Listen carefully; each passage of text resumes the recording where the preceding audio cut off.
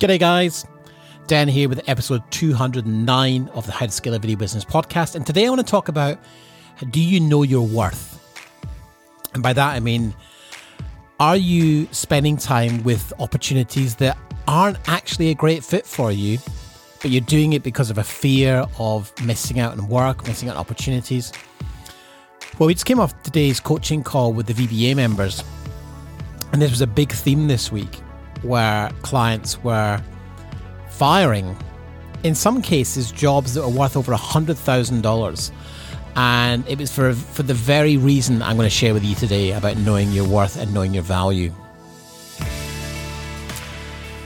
It's very easy to get caught up in a big number job. I've done plenty of them myself, where the ticket price for the overall project is high. And so therefore the margins are good, I mean, it's not that I'm saying you shouldn't go after these projects. But really what we were focusing on today was the fact that when you feel there's a red flag, is trust your instinct on that. Because what became clear in the virtual room today was that we all agreed that there are sometimes indicators early on in a project, early on in a discussion, where something doesn't feel quite right. And if the client's not respecting you, that should be a hard out. Now, the reason that we talk about this so importantly is we're discussing this about the culture of the VBA. Like, a high value of all of the members is genuinely wanting to do a great job for their clients. Genuinely and with great intent, wanting to help clients achieve their goals. And for that, we charge appropriately. Everyone's at the higher end of the market. Because, there's no point in dealing anywhere but the higher end of the market. But with that comes a sense of ownership. And ownership in the sense that if a client is not treating you and your team with respect, then I absolutely applaud anyone who fires a client. Now, obviously, there can be some legal implications. You have to run it by your lawyer to make sure you're not breaching your contract. But if you've got a really solid agreement in place, then, you can have an exit clause in a contract if something's not working out. Because we've all been there. You work with a client who's an absolute pain in the ass, who doesn't respect your time, doesn't respect your experience, doesn't respect your judgment, demands things to be turned around super quickly, and then goes quiet on you when you look for feedback. So it's really important that you know your worth, you know your value. And if you are an authority in your space, if you are someone who is preeminent, then it's totally okay to say, no, this isn't working for me. I think you should find another supplier. And this can freak some people out because, and let me be clear, this doesn't happen a lot, okay? It's not something we don't advocate, if a client's no good, fire them. It's about respect and knowing your worth. Because if you don't know your own worth, you end up selling yourself short. And on the topic of pricing, there are 3 price points in any market.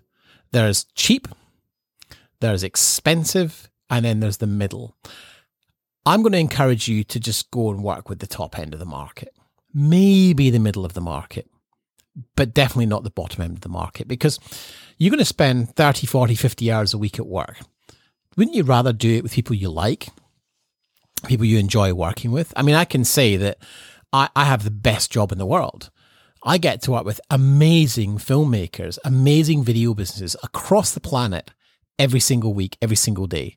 I get to support them. I get to learn with them. I get to share with them. And I'm pleased to say, almost everyone is making a lot more money than when they started, which is a great byproduct. So you've got to remember that, when you run a business, your primary moral obligation to the business is to generate the maximum profit for the least amount of effort. And I think as creatives, that can sometimes be a bit weird. I think we can feel uncomfortable with the idea of making money as a primary goal. But let me put it a different way. If you could choose to create a business that has you working 30 to 40 hours a week, maybe less, maybe 20 to 30 hours a week, that you could spend time bringing up your kids, you could spend time taking your kids up from school, going away on trips, camping trips, going on holidays, having quality time to create memories with your family. And that meant that you charged a bit more and you were more discerning with the kind of clients you worked with. And you were very clear about the rules of engagement. But you also delivered an absolute 5-star plus service. I want to be clear. This premium approach to pricing and positioning is absolutely cemented in you delivering an absolutely 5-star service. I do not advocate charging a load of money and not delivering an amazing service. I just want to be absolutely clear about that.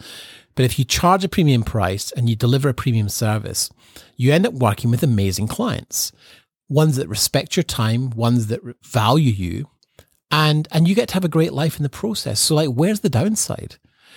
As opposed to working with cheap clients, not letting go of things like editing, not letting go of things like parts of production that you feel you don't want to let go of because you enjoy it. It's about a mindset shifting from being a freelancer mindset to a business owner mindset.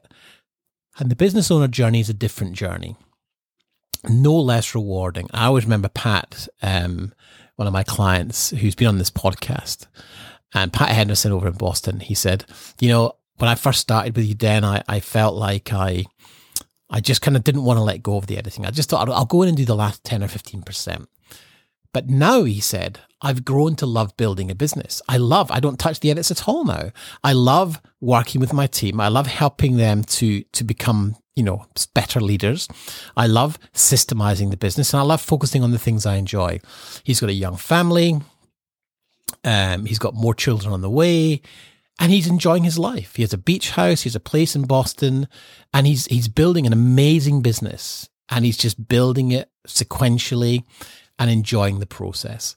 So, if you're ready to shift your mindset away from the freelance mindset into more of a business development mindset, more of a business mindset, or you've already got an established business and you're stuck at a revenue number, and that could be 10 grand a month, it could be 20, 30, 40, 50, 60, $1,000 a month. It doesn't matter what the number is.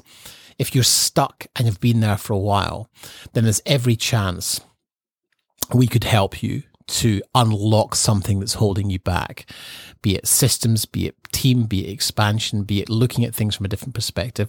We had an amazing discussion this morning about salespeople and how to hire a great business development person.